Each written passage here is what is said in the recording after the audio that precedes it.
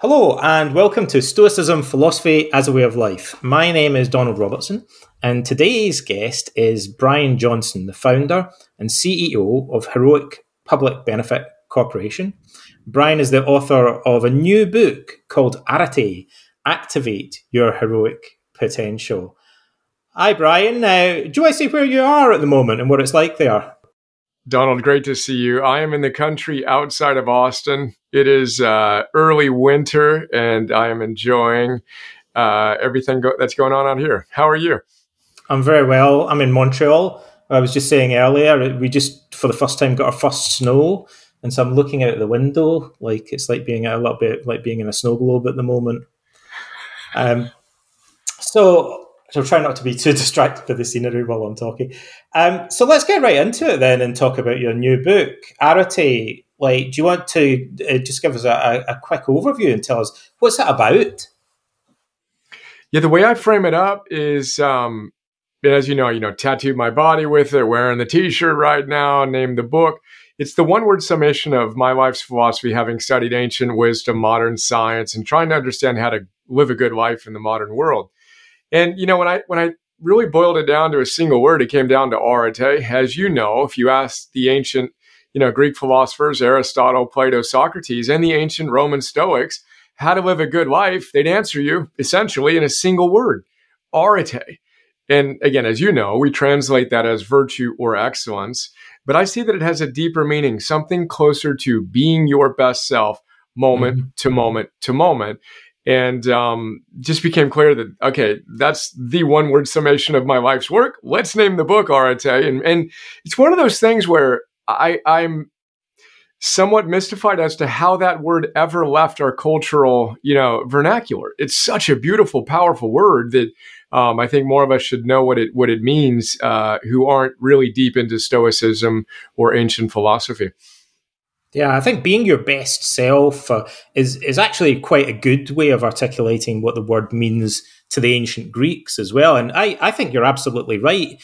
There's a whole book in this actually about words that have disappeared, concepts that have disappeared from our language. Anyone that studies the classics will think, there's a really cool idea, there's a cool concept here that the Greeks and Romans seem to take for granted. We don't even have a word for this anymore. But people have forgotten about something that we used to know. It's funny because when you're talking about tattoos, you and I both enjoy the ink, right? So on Areté, I have Areté on my right forearm, and on my left forearm, I have heroic, which is another example of a word that again, hero, of course, is in our modern vocabulary, but we don't understand what it meant. Right. In ancient Greece, again, the word hero didn't mean tough guy or killer of bad guy. It meant protector.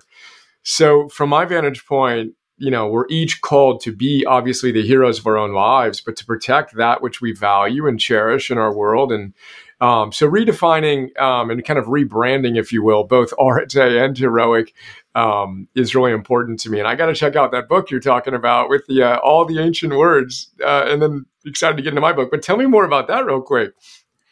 Oh, sorry, I was just saying that's a book that someone should write. I thought you said it existed. Yeah. Dude, please write it. I know that you've been going deep in your own work. Please write that book. Give us the handbook. I'll tell you the next book. I've just written a book about Socrates. The next book I want to write is about anger. Actually, I'm going to come back to that as a little teaser.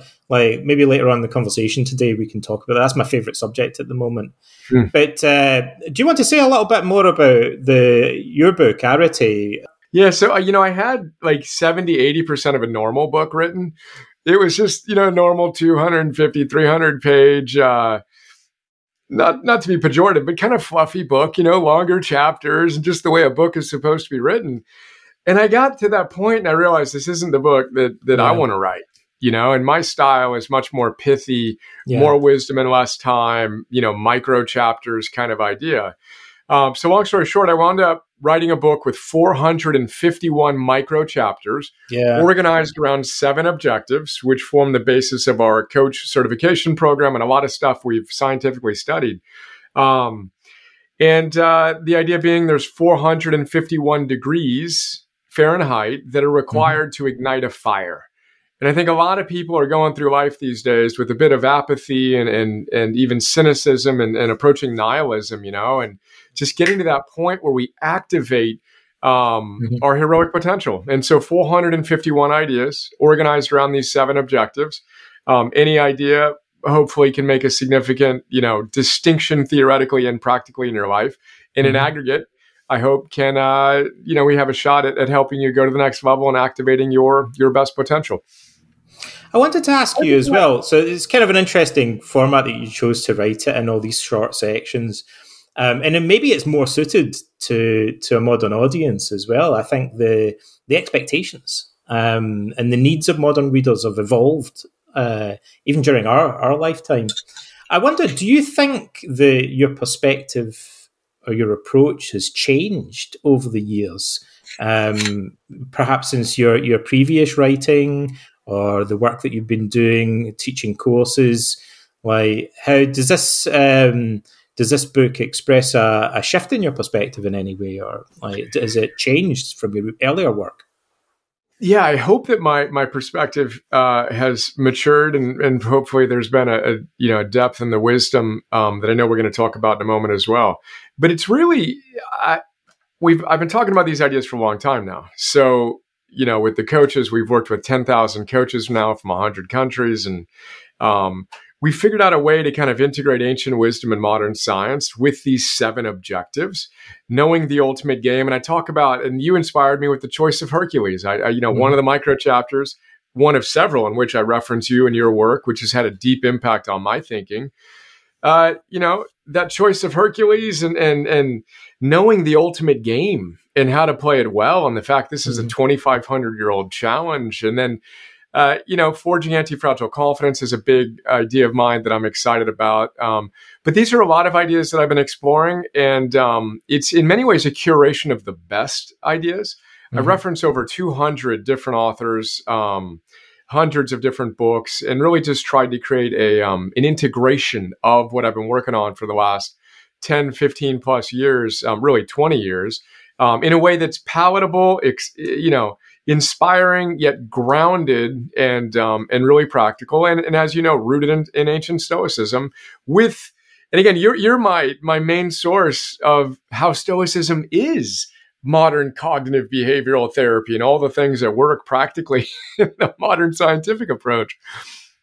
I think we're all kind of doing a similar thing in the sense that we there's a lot of really amazing stuff out there, and it kind of frustrates me in a way, or it almost saddens me to think that people don't know about it. I think that's when I first came to writing and teaching. One of the things that motivated me was wanting to just show people all this cool stuff like Marcus Aurelius and Epictetus and Seneca that I'd been reading. And then I realized, it's not accessible to a lot of people, or they don't see maybe the relevance of some of the points. So kind of curating that information and parsing it and translating it into modern terms is something that I see you as doing. And, I've spoken to a number of your students in various contexts, and I think you're doing a great job of introducing them not just to Stoicism, but like you say, to some modern psychological research, to other stuff that you're deriving from the classics, ideas from Seligman and Aristotle and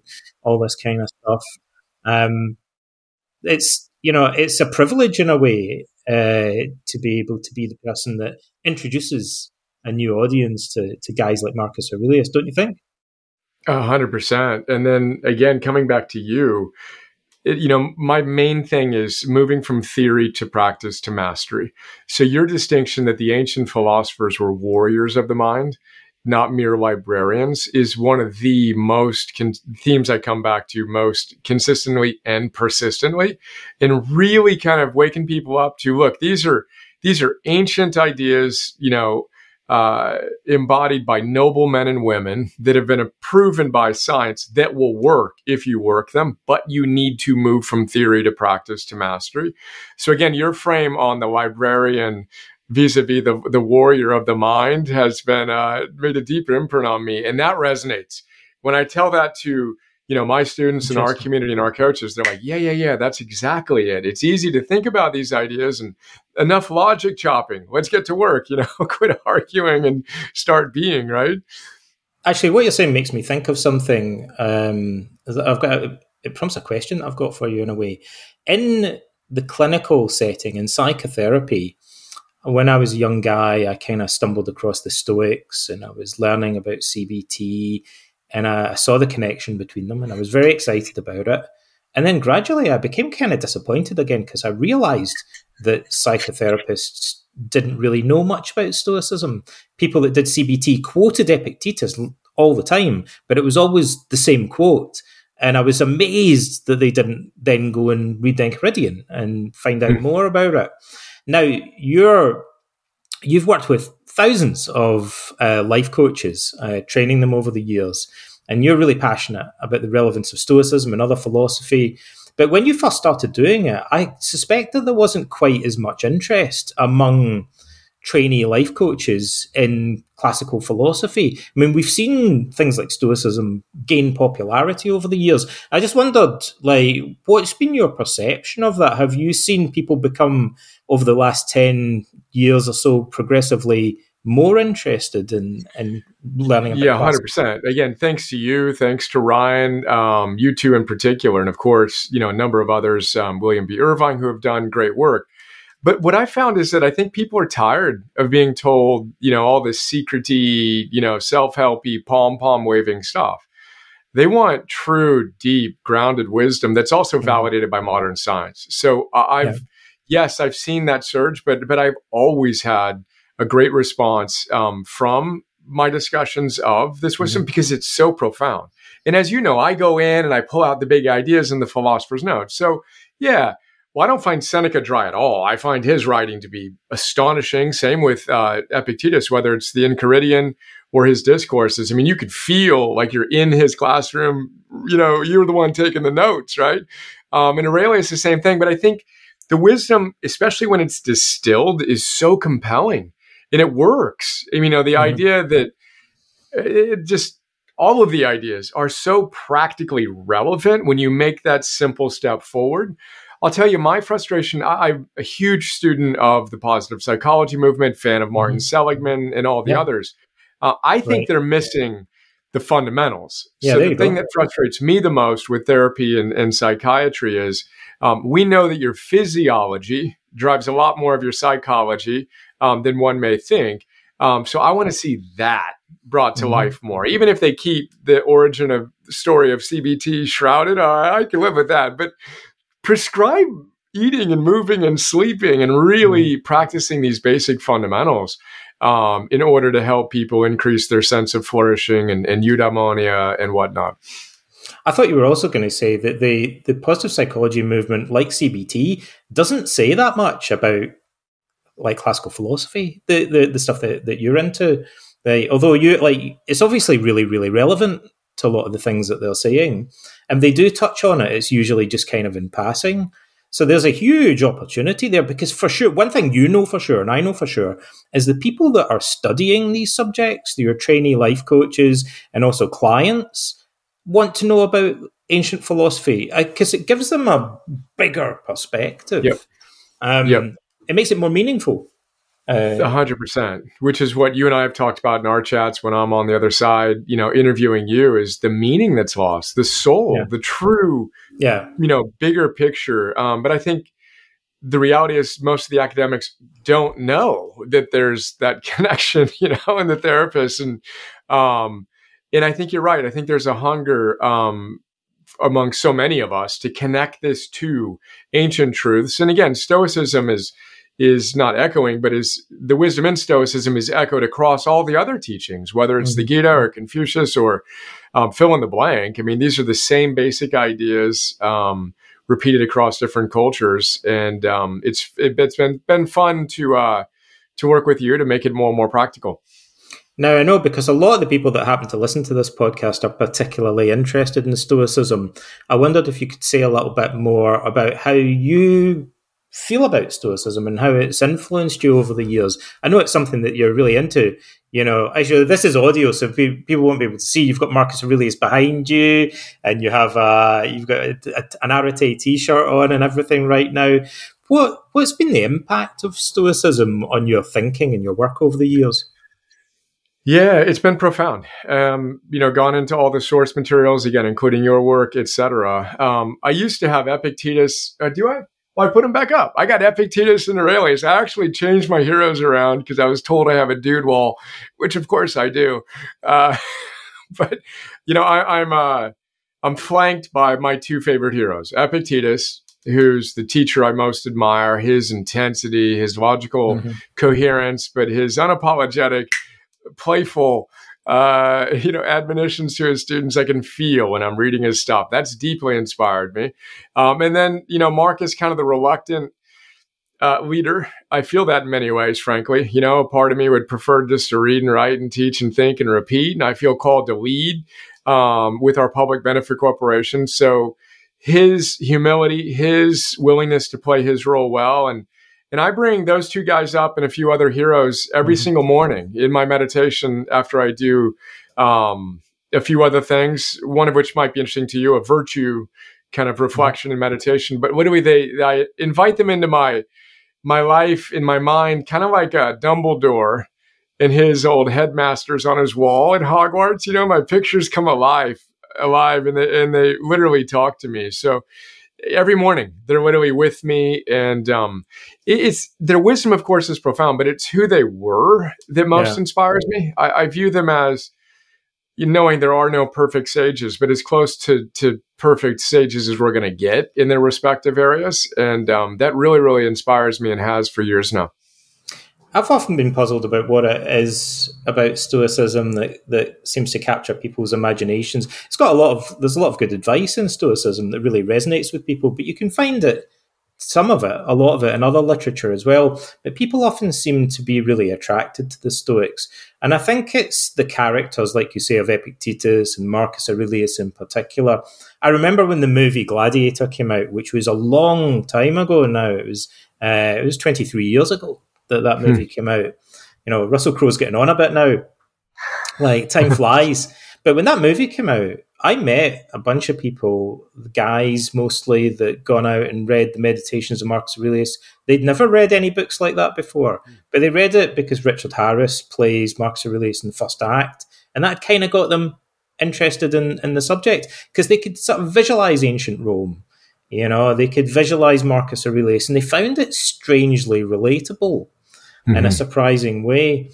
Now there's a sequel coming out in the next year or so. I think Ridley Scott's making Gladiator 2, so fingers crossed it might have some kind of references to Marcus Aurelius in it, or Stoicism. Maybe we'll see another wave of people becoming interested in the subject. It fires up their imagination, like you said earlier, in a way that maybe kind of academic discussions of the subject don't. Yeah. What interests me is it reaches a different demographic. There's people out there that some of these people would never pick up a self-help book normally, but they kind of became interested in history and the movies, and then that got them into the subject. I wondered, do you think there's something about Marcus Aurelius and about Epictetus that kind of captures people's imaginations? Have you found that? Yeah, well, I think it's a good point too, just to go back to your point about people who may not consider themselves students of self-help, in quotes. And I don't care for that phrase in general, but self-development is an ancient art. I mean, this, again, you elucidate that so beautifully in all of your work. This was a noble act. And so to make this process of striving to be our best selves in service to something bigger than ourselves, sexy, cool, something that people find attractive. Like when I bought Tony Robbins, I was 2 a.m., 25 years ago. I'm the guy at 2 a.m., not feeling it in my life, looking at the infomercial, and I get it. And I literally immediately took the Personal Power 2, put it into my luggage in a box in my closet. Nope, nothing's wrong with me, I don't have that.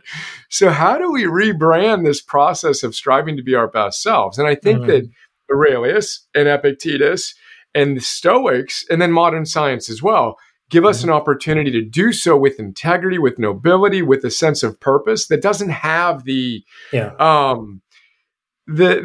whatever you want to call it, that often comes with the self-help stuff that can get a bit ungrounded and can get a bit unscientific and get a bit too manicky, So I do think that there's an avenue that this work has provided, yours and mine, for people who don't associate with that and don't want to associate with that.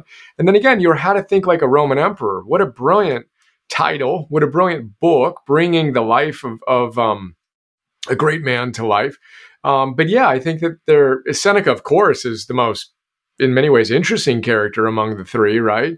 I wish we knew more about Musonius Rufus. I mean, I think about, wow, how cool would that have been to be there with him, but I think there's something about the classic nature of it in a world where everything is gimmicky and extrinsic and not virtuous, that they just provide a ballast and a sense of meaning in their own embodiment of these ideals, right? Well, Freud's approach to psychoanalysis is kind of a big deal in 20th century history, but it only really flourished for less than a century, whereas Stoicism was a living, thriving cultural movement for round about 5 centuries in the ancient world. And then its legacy continued through Christianity and so on down through the centuries. So you're talking about something that kind of has a staying power. Like it was around for a long time. You also reminded me of something else, a bit of trivia. I saw a survey years and years ago that the BBC Radio conducted of books that people had bought or been given that they didn't read. And the top 5 were dominated by self-help books, right? So I think a lot of people buy self-help books, or they're given them at Christmas or whatever, and they just gather dust. Right, they kind of like the idea of it, but they can't really be bothered doing the work or reading. It doesn't engage with them. I guess one of the things about Stoicism is that people, it's like going to the movies, learning about Marcus Aurelius and Epictetus. They feel a connection with these characters, and that seems to be a bit more engaged. There are stories that capture their imagination that go with these classical texts. Now, you mentioned Tony Robbins, and you mentioned positive psychology, and we've talked a lot about Stoicism. And I know that you have lots of different influences. So I just wanted to ask you about that. What do you think your main influences are? What other influences do you have apart from the Stoics? Yeah, it's interesting because I've been thinking about my favorite 2 heroes who are, as I said, Epictetus and Aurelius as my teacher and kind of philosopher and CEO proxies. My 2 living equivalents are Phil Stutz as a teacher and John Mackey as a leader. Particularly, he founded and was the CEO of Whole Foods. 2 personal friends of mine and mentors of mine, but Phil Stutz is by far the deepest influence on me. Phil's kind of, in many ways, a modern Epictetus, who, I don't know if you've seen the documentary Stutz. He's a movie star now. Yeah, now he is. I mean, I'm so happy the world gets to see him. He and I have done approaching 450 one-on-one sessions over the last 7 years. But if people listening haven't seen Stutz on Netflix, it's a phenomenal documentary. You got a therapist that drops F-bombs who's challenged the whole therapeutic model. His joke in his new book is, my practice differs from typical therapy. And this is a, NYU MD. In one critical regard, it works. There's a practical application and audacity to say, this doesn't work, this does, let's go. But he's had the deepest impact on me in one idea in particular, which we can connect to Stoicism. So, Ryan's obstacle is the way, that idea that you can use life's obstacles to get stronger. I now call that anti-fragile confidence and have operationalized that in a way that, frankly, I'm personally very proud of, and I've seen to be very effective in my life and the people we've trained. Phil Stutz calls that emotional stamina. Your ability to handle pain, uncertainty, hard work in the modern world. But his formula is what changed my life, which is the worse you feel, the more committed you need to be to your protocol. So the worse you feel, the more committed you are to your protocol, or practicing your philosophy, to use that phrase in this context. So I've translated that into anti-fragile confidence, but that one piece of wisdom, which sounds very obvious when I say it out loud, but if you actually move from librarian to warrior on that, and you truly use life's obstacles to become stronger, like you're going to the gym and lifting weights, things change significantly. And that's frankly the biggest thing I'm most proud of, again, in the book and the coach work we do and all that stuff. I think we can riff on that a little bit and talk about it. I think you brought up something very interesting. It's like you say, it's like a trope. It's a theme that runs through Stoicism, this idea that the obstacle is the way, and it's articulated in a number of different ways. So sometimes I think it's useful to explore an idea by thinking, what would the opposite be? And I think in a way, the opposite of seeing suffering as a motivation would be complaining about it a lot and doing nothing. And I think we see quite a lot of that in life generally. We see a lot of it on the internet. I think as a clinician, as a therapist, I see that when I'm talking to clients. Often in the initial consultation with a client, what they'll do is they'll talk a lot about how frustrated they are with something, how awful it is, and they're kind of venting or in a sense complaining about it. But it raises a question. If it's so awful, why haven't you been motivated to do something about it sooner? Freud, of all people, I'm not a big fan of Freud, but Freud raised this point. Freud's best paper is called Mourning and Melancholia. Like, in many ways, that's where he had some of his best ideas. And Freud said he thought it was strange that his depressed clients would often talk about how awful their life was at great length in his sessions for many, many hours, but didn't really seem to be motivated to make changes. Like, so how can we flip that switch that goes from complaining about something or ruminating about it to taking our pain and our suffering and using it as a kind of fuel to take action and to persevere? Yeah. Well, I love, let's go back to your point on what's the opposite. So what's the opposite of using life's challenges to get stronger?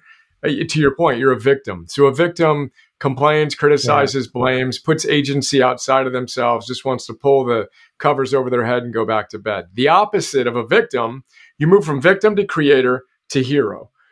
That's the hero is moving toward the front lines. They hear the sound of battle and they go toward it. They're not running away from it and complaining about it. But I think the opposite, or the way to define that experience where when life hits you and you break, is fragility. You're fragile. And now most people think that the best you can do is be resilient, that you can handle more pressure, then you break down, then you bounce back faster. But Nassim Taleb, he's the one who coined the word anti-fragile. What's the opposite of fragility? What if when you get hit by life, you got stronger, not just endured the pain, but got stronger? Then you'd be anti-fragile. I have goosebumps, I say that. I love that word. So then the question is, well, how do you become anti-fragile? And then we come back to Phil in a moment. But his metaphor is the wind will extinguish a candle, but it will fuel a fire. Same thing, obviously, that Aurelius and Ryan's riffing on in his Obstacles of the Way. So then the question is, how do you operationalize that idea? And so I combine anti-fragility and confidence. So I'm going to mispronounce this. How do you say confidere in Latin? Is that one of your 300 words you're going to go record next week? So confidence comes from two little ancient words, confidere, however it's pronounced. Intense trust is what confidence means. So I love that word. And the way that I look at it is, look, intense trust in what? Confidence in what? That things are going to go the way you want? Sometimes, but obviously not all the time. Intense trust that you have what it takes to respond to whatever life throws at you. But if we want to build intense trust in any relationship, you have to do what you say you will do. So if I didn't show up when we were scheduled to be here, you might give me one pass because we know each other. But if I don't do that again, you wouldn't trust me and you shouldn't trust me. So my take on that applied to our lives is, if you want to trust yourself, if you want to have intense confidence in yourself, you have to do what you say you will do.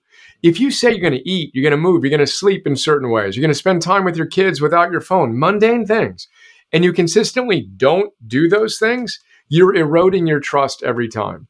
Stated positively, as you start doing those things, especially when you don't feel like doing those things, and you have the wisdom and the discipline, especially when life is hitting you hard, then you can start forging anti-fragile confidence. And instead of breaking and being fragile when life hits you, you slow down and say, oh, my joke is the heroic gods have blessed us. I used to say the stoic gods before I founded heroic. The stoic gods have blessed us with a chance to practice our philosophy. Let's go. And then in those moments that used to break you and extinguish your little candle, now you're practicing your philosophy with even more rigor. And that very thing that used to break you makes you stronger. Now we're forging anti-fragile confidence. And again, getting 3, 5, 7% better at that is life-changing. Literally, because now you're not going off the rails, doing all the vicious, in quotes, things that you know you shouldn't be doing. But you stand still, you get strong, and you do the things you need to do, especially when you don't feel like it. That's the essence of anti-fragile confidence as I practice it and teach it. think one of the reasons that people do the opposite or don't do that is in clinical practice, one of the foundational concepts is avoidance. And avoidance takes many, many different forms. And we know it's kind of addictive. They're basic psychological principles that tell us about the power of negative reinforcement that comes from the sense of relief that people get when they avoid doing something that's uncomfortable. But we have to face uncomfortable things to grow and to overcome problems. But we get such a basic buzz or sense of reinforcement from going out and facing a problem and then running away from it. We get immediate relief. The easiest way to feel better is to run away from things that make us feel uncomfortable. And that doesn't benefit. It makes us sick in the long term. It makes us fragile and weaker in the long term. But it's addictive, just like eating candy is. We get a kind of immediate high from running away from danger. Like the quickest, easiest way to feel better is just to run away. Like, or to go back in bed, get back into bed, like if it's cold outside. But it doesn't damages us in the long term. So what we're working against, I think, often is just very simply this powerful, childish like drive, animalistic drive to kind of avoid discomfort and to learn to become more tolerant of discomfort when it's in our best interests. Yeah, and what do we train it? I mean, this is Ward Farnsworth's great distinction: the good mood versus the good life. Yeah, you'll feel good for 2 to 3 to 5 seconds. How about even 2 to 3 to 5 minutes and hours, let alone days and weeks and months and years after? So that hedonic, eudaimonic, and I'm not sure people are lacking motivation as much as they are wise counsel. Yeah. I just don't think they're being given good advice. And again, approach versus avoidance. We know that the healthiest among us approach their life's challenges vis-a-vis the avoidance. So Phil Stutz's number one tool on that is echoed, across the literature, but it's bring it on. So when you feel that pain, that uncertainty, that doubt, you feel uncomfortable, you're out of your comfort zone, we need to reframe that experience, that your potential, that eudaimonic life that you want to live, exists outside of your comfort zone by and large. Therefore, how does it feel when you get out of your comfort zone? By definition, uncomfortable. So we need to take the truism of getting comfortable, feeling uncomfortable, and be warriors about it and actually practice when we feel that little niggle of discomfort. Say, wait, this isn't a sign something's wrong. Don't go numb yourself and avoid and retreat. Stand in it for a moment. And then we had talked about targeted thinking before we came on. So my approach practically is in those moments, when you feel like retreating and numbing yourself, ask yourself what you want. Remind yourself of the ultimate game. To be a eudaimon, to be a successful, whole, flourishing expression of your best self. All right, well, if that's what you want, what specifically do you want in this moment? Oh, okay, you want to achieve this success in a relationship or business or health. Perfect. Get clarity on your target, channeling our ancient patron god of philosophy, Apollo. Take clear aim, or teleological, and then what specifically do you need to do right now in order to be in integrity with that and have the best opportunity to hit that target? So translating these ideas into practical use, I think, is, again, what I admire in your work and what I aspire to do. But we all know that temporary alleviation of pain leads to more pain. We just haven't been taught, I don't think, how to effectively address it in a reliable, believable, concrete way. We're just given more numbing agents in the form of, and again, there are times where it's appropriate to take different medications to deal with psychological challenges, but by and large, we're not, I don't believe, taught how to deal with it and construct that self that can handle any of life challenges. Yeah, we're prone to taking the easy way out in many cases where it's not the best option for us. You remember what you said about Ward Farnsworth reminded me of something that Albert Ellis used to say that I always liked. Ellis was the founder of rational emotive behavior therapy, the kind of precursor of modern CBT, or the first form of modern CBT. He's a little Epictetus. His intensity. Yeah, he was super into Epictetus. Yeah, he's kind of similar character to Epictetus. Yeah, 100%. He used to say to his clients, he would say, "There's a difference between feeling better and getting better." And so clients in therapy all the time will talk about stuff that they do that makes them feel better. Somebody who's got social anxiety might say they can, take a couple of shots of whiskey and it makes them feel better. But then the therapist might say, sure, it makes you feel better, but are you actually getting better? Like, is it helping your problem? And then the client often looks a bit confused. Yeah, but it makes me feel better when I do that. And the therapist might say, well, how come you're here in the consulting room having therapy then? Like, it's from what you've told me, it sounds like your problem's getting worse over time. Even though you're doing all these things that you say make you feel better, you're also telling me that your problem's getting worse. It's not helping you to actually get better. Like, and sometimes you might have to do things that temporarily make you feel worse or make you feel uncomfortable in order to actually get better. And that would often mean confronting things that you've been avoiding in the past. You mentioned targeted thinking as well, though, and the archer god Apollo came up. I noticed at the beginning of the book you talk about targeted thinking, and it seemed to be a kind of springboard for the rest of what you were talking about in the book, or fundamental to some of the things you went on to say. Could you say a little bit more about what you mean by targeted thinking and why it's so important? Yeah, it's influenced by a number of different teachers. The idea Aristotle proposed that we're teleological, telos, of course, being targets. So happy people, flourishing people have clear targets. And then to go back to the victim vis-a-vis creator and hero shift, David Emerald wrote a great book called The Power of Ted on the triad of being a victim, a persecutor, and a rescuer, etc. But he made a great point that the easiest way to shift from a victim who's complaining and criticizing and gossiping and whatnot to a creator, to a hero, as I would put it, is ask yourself a simple question. What do I want?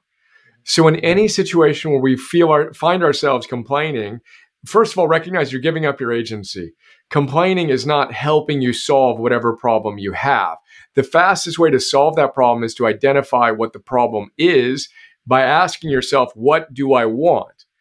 And there are very few situations in which the answer to the question, what do I want, is to complain and to feel, like I don't have power or any ability to affect this situation. So I find that simple question, which is the first step in targeted thinking, after radically accepting, or the art of acquiescence, as the Stoics would say, what is. You can't change that, full stop, obviously, rule number one.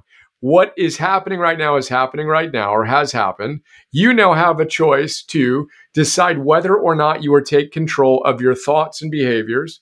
And I find that this simple process of accepting, the art of acquiescence, setting a clear target by identifying what you want, then asking yourself, well, what might I be able to do right now to move toward that target? And then doing it, getting the data and repeating is a way to reclaim agency, to joyfully enter that discomfort zone. And again, to practice our philosophy. And what's more powerful than the rule number one of Stoicism? Accept, and then decide how you're going to frame up, think about, and then respond to via your actions, whatever life is presented to you. And you better be at your highest and best the more challenges you're facing. It's a hero's journey 101 too. A hero is supposed to face dragons, not sidestepping lizards. So when we embrace the fact life is supposed to be hard, and then we use those challenges to get stronger as we practice our philosophy, everything kind of slides in. But targeted thinking is a way I frame that up. Personally, I tell the story with my son. It's what I come back to more often than anything else. I borrow the term sometimes from Aldous Huxley and say, I call this a kind of perennial philosophy. We keep coming back to it, like throughout the ages, because it's something so fundamental about this wisdom. In a sense, it should be obvious. It should almost, in a sense, be common sense. It's so basic. It's so fundamental. It's kind of recurring perennial philosophy. And I wanted to build on that by asking you, let's dig a little bit deeper into the role of philosophy in the work that you do. You talk quite a lot about wisdom. And it's one of my favorite words. I often, particularly when I'm talking to kids, or to anyone really, I'll often ask people, how would you define what you mean by the word wisdom? You get some interesting answers when you ask children that question. And what's an example? Is this character in this movie wise or unwise? What did they do that was wise? And I know it's something you've thought about a lot. I wondered if you were to try and define what wisdom means to you, Brian, how would you put that into words? What a great question and frame. And I immediately think of another word, that philosopher. What a beautiful word, a lover of wisdom, this passionate pursuit of wisdom. I think in its simplest frame for me, it's knowledge of how to live a good life applied, so that sense of how to live a noble life and an ability to do so would be the embodiment of wisdom. But then I also like to think of the cardinal virtues a lot, and the virtues that science has shown are most highly correlated with flourishing and eudaimonia. So wisdom, I take temperance and I redefine it as discipline or self-mastery. And then I take justice, and when I study the ancient Stoics, I see love ultimately. Justice is a very tepid word for a deep commitment to something bigger than ourselves. So wisdom, discipline, love, and then courage, of course. And then I bring in the scientific virtues: gratitude, hope, curiosity, zest, and love again. And to me, wisdom is knowing which of those virtues is called for in any given situation. Where you may need to find that virtuous mean, a little bit too little of this, a little bit too much of that. And it's the expression of the virtue in the moment that is most needed from you in order to close the gap so you can live with Areté such that you can experience that deep sense of eudaimonic joy. I love Musonius Rufus's take on it. Which is more important, theory or practice? Well, you need the theory. You got to know the basic framework. But clearly, once that's established, we need to practice these ideas.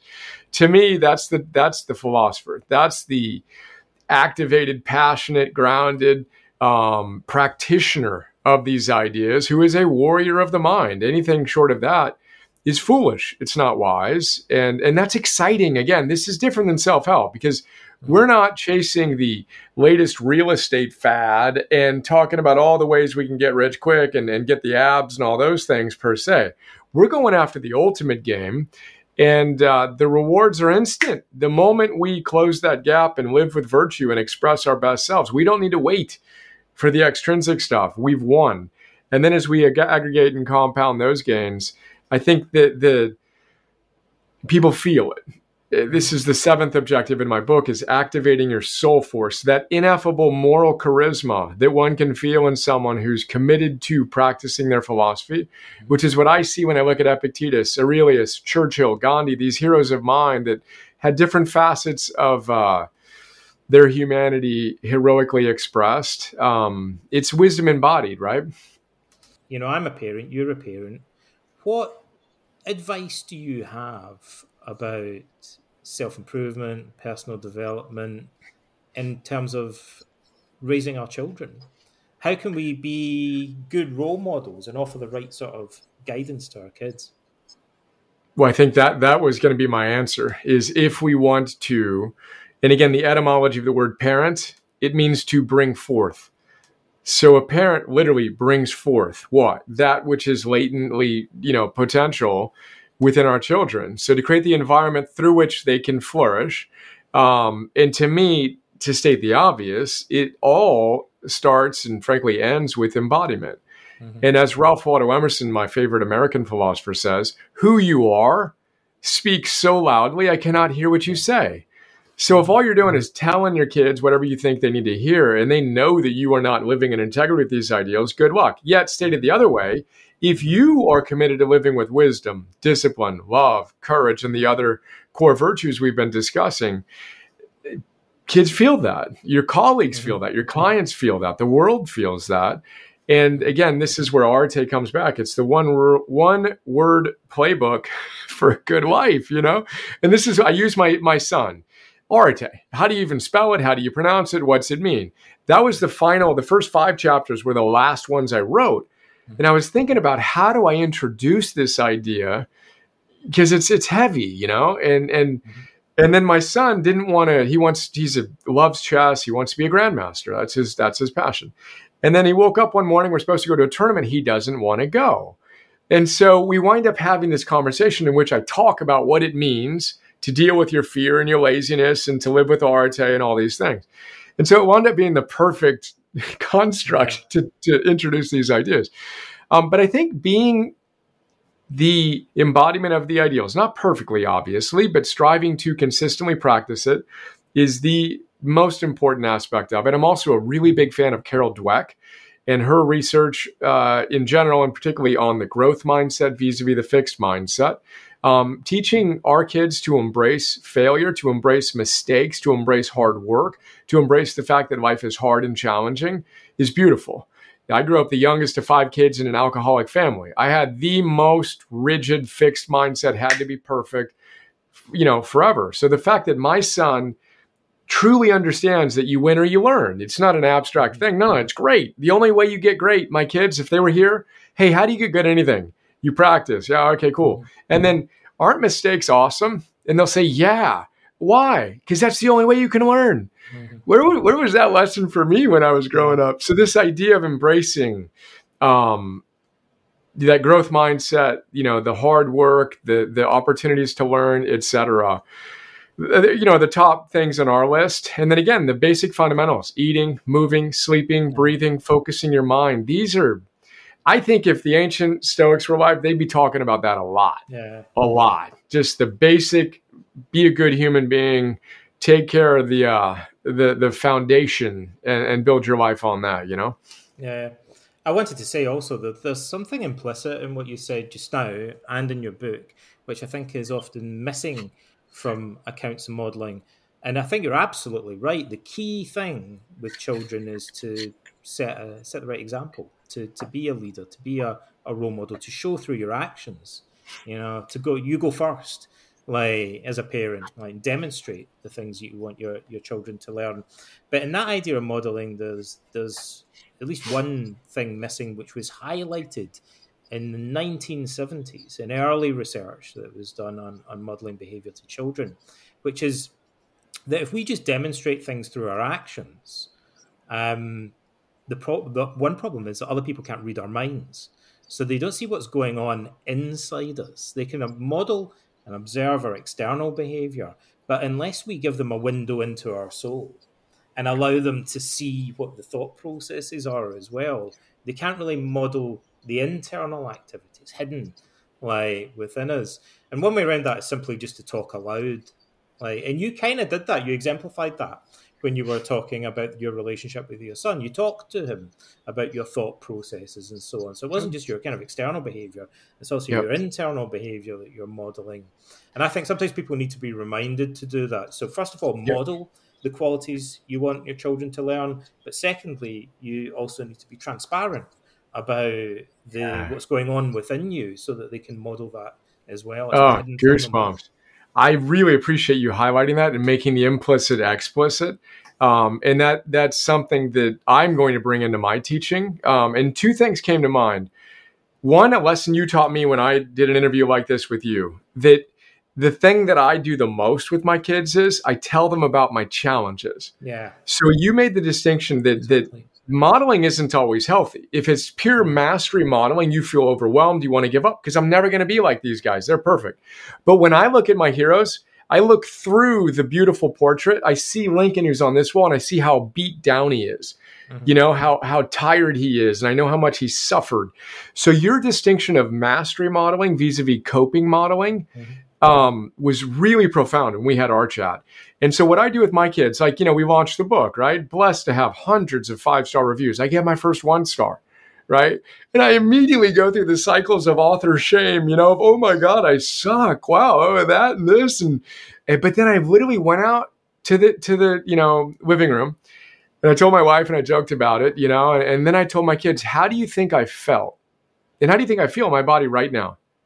And then they thought about it and they said, well, and what emotions do you think I'm feeling? Well, you probably feel sad and you feel that in your body in this way. And you probably feel angry. And they were so amazingly attuned to exactly what I was experiencing because we've done the reps to let them into my head. Carol Dweck says, anytime you face a challenge, she literally says, physically rub your hands together and say out loud, I love challenges. This is hard. That's awesome.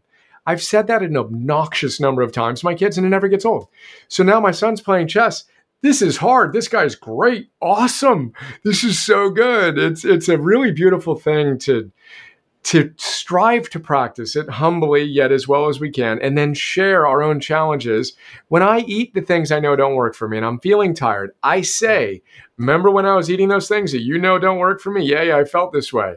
Then they're making the connection in their lives. And it's a beautiful co-creative culture that we've created. Yeah. I think like it would be like if you were trying to get from A to B and somebody just showed you photographs of what it was like at B. Like, it's really cool here. Like, this is what it's like when you eventually get here. That's what mastery modeling is kind of like. This is what's waiting for you when you eventually get to point B. And you might think, yeah, but how do I get there? Like, you're not showing me the path that lies in between. And so coping modeling is more like saying, okay, right, as soon as you step out your front door from point A, you need to turn left, right? Yeah. And then right, and then left. This is how you actually get through the maze, like through the labyrinth to get to point B. And this is how cool it is when you eventually get there. We kind of need both. We need the path and some kind of taste of the destination as well. Let's bring it back to Stoicism. So then what I love about the Stoics vis-a-vis the sophists of their era, right? And Epictetus, when you're done with one of his lectures, you should feel like you left a hospital, not a spa. So you leave in staggered what after a Stoic talk, whereas you give a round of applause to the speaker that made you feel so good about your life. But I love Seneca's, no, I'm in a hospital bed next to you. Yeah. And maybe I've taken a step or two in a different direction, and maybe I'm even a step or two ahead. But I'm not on a soapbox up there. I'm in the same hospital as you that is life. And let's talk together about what we've learned and that humility, that playfulness, and the true grounded wisdom. I'm not trying to impress you with X, Y, and Z. It's hard. This is what's worked for me, what's worked for you. And that, again, the coping / co-creative, whatever you want to call it, I think is a beautiful model that they demonstrate that is missing often, I think, in our Instagram happy Photoshopped world, I think the sophists were kind of like an echo chamber, like the internet risks becoming today. They made a living out of winning the most applause and telling people what they wanted to hear. And then the philosophers like Socrates said, we have to tell people when they're wrong if we're actually going to benefit them. We've got to point out their contradictions and the mistakes, and it's painful to have your mistakes pointed out. But we have to be able to tolerate that pain and that discomfort if we want to correct our mistakes and to improve. And I guess that leads me on to another question. I said earlier that one of my hobby horses, one of my favorite subjects is anger. I think of it as one of the biggest challenges that people face. Actually, I like to call it the royal road to self-improvement for the following reason. There are three main categories of negative emotion that people experience, broadly speaking. We usually talk about anger, fear, and sadness very simplistically in therapy. And people who are frightened or anxious tend to seek help. Usually they're quite motivated to come to therapy, broadly speaking. And people that are sad or depressed usually are motivated to seek help and come to therapy. But anger, the third main category of negative emotion, angry people are therapy dodgers. They tend to think everybody else needs to be in therapy. It's you guys that have all got a problem.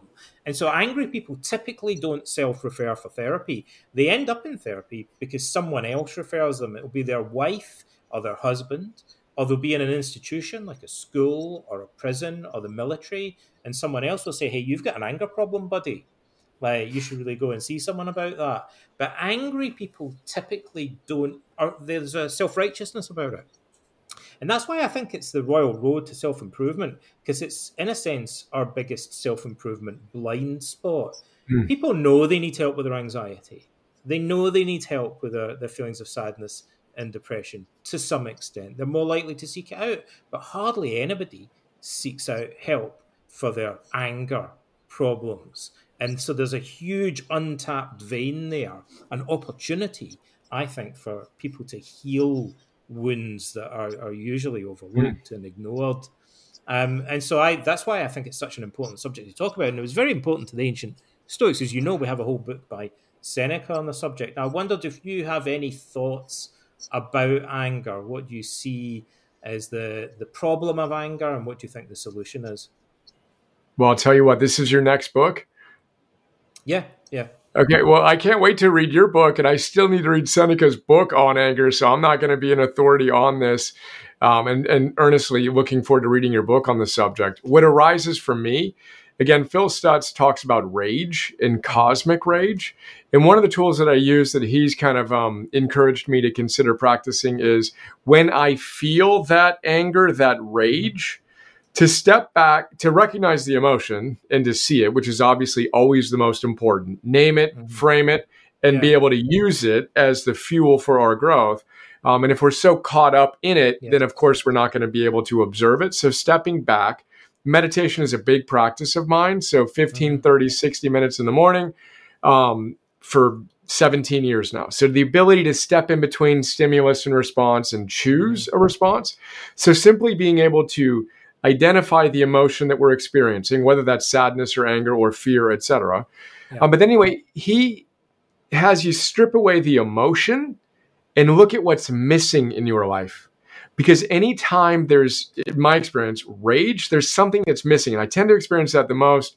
Obviously, with kids, you get angry, you get triggered, and that's a great way to practice your philosophy. But it's a more... it's a different flavor, if you will, than what I feel in business. So in business, when I'm working with a team and there's a flash of anger or rage, I like to do the quick analysis of what's missing here, because there's something missing, whether it's a competence in a certain domain. And I want to remove the emotion in the individual from it and see what's missing, and then use that energetic trigger as an opportunity to see what I want, to go back to targeted thinking, and what I might be able to do to get more of it. But I've just tapped out my perspective on it. I'm looking forward to reading your book, framing it up. It's not a subject I've spent a lot of time thinking about, and really excited to hear your thoughts on it. You know, I heard an old wives' tale that if you learn the name of a demon or an evil spirit, you gain power over it. I think that's something that we find in kind of folk tales and and mythology and stuff. It's a trope that recurs, and that I'm reminded of that when you say that naming an emotion is a way sometimes of actually gives us cognitive distance. Is to, like the technical term that we sometimes use to describe that. There's something about it doesn't always kind of work, or there's a knack to doing it. But certainly we see that very often in therapy, that when people find the words to articulate their emotions and to label them and name them, in many cases that allows them to gain perspective on them and take a step back. And that can give them more control in a number of very healthy ways. So I think that's very important. Well, I think we're reaching the end. We've covered quite a few different topics today, and it's been a fantastic conversation as usual. I just wanted to wrap things up by asking, sometimes I say to people, where should people go if they want to learn more about what you're doing or what are you doing next? And I feel with you, that's a bigger conversation because you're doing lots of things and you've got lots of resources available for people to check out. So I wanted to give you a chance to talk a little bit about that. What should people do if they want to find out about the work that you're doing? You've got the book that's just come out recently. That's now available online. What about your Heroic? Do you want to tell people a little bit about what you do and how they can find out more?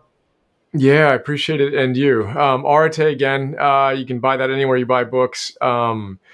And then Heroic is the app that we've developed and a coaching program that we've developed. So heroic.us is the web. You can find the app in your iOS and Android app stores. Just search Heroic, the training platform. And we have a lot of theory in which I distill, several of your books, Donald, and excited to read the one on anger, etc. Dozens of the classics in Stoicism and modern science into quick summaries. And then we've got a practical tool integrating a lot of the ideas of setting a clear intention and being your best self. And then we've got our coach program, which frankly is what I'm most excited about right now. I think this is the biggest opportunity for us to make an impact in the world.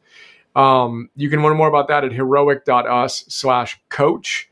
So again, integrating ancient wisdom, primarily Stoicism and modern science and practical tools to change your own life.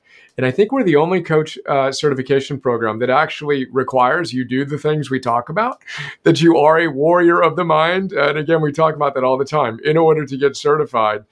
But we've been blessed to work with people at some of the highest levels in the military, sports, and the corporate world. And then, half the people that go through it just want to improve their lives. But that's heroic.us/coach. And a ton of other things. But those are the big ideas. And I just appreciate you. I've gotten so much out of our connections like this and out of your work. And just really looking forward to Deo Volente, fate permitting, the years and decades ahead of continuing to do great work together. Well, likewise, that's been fantastic. And I think another fantastic discussion. So thanks again, Brian, for joining me today. We hope that everyone listening enjoyed the conversation as much as we did having that conversation. Please, everyone, share the link with your friends and subscribe to the newsletter, to Stoicism, Philosophy as a Way of Life on Substack. For more podcasts and articles about philosophy, check out the Heroic app, Areté, Brian's website. Thanks again for listening, and it's a goodbye from me, Donald Robertson, and from my guest, Brian Johnson.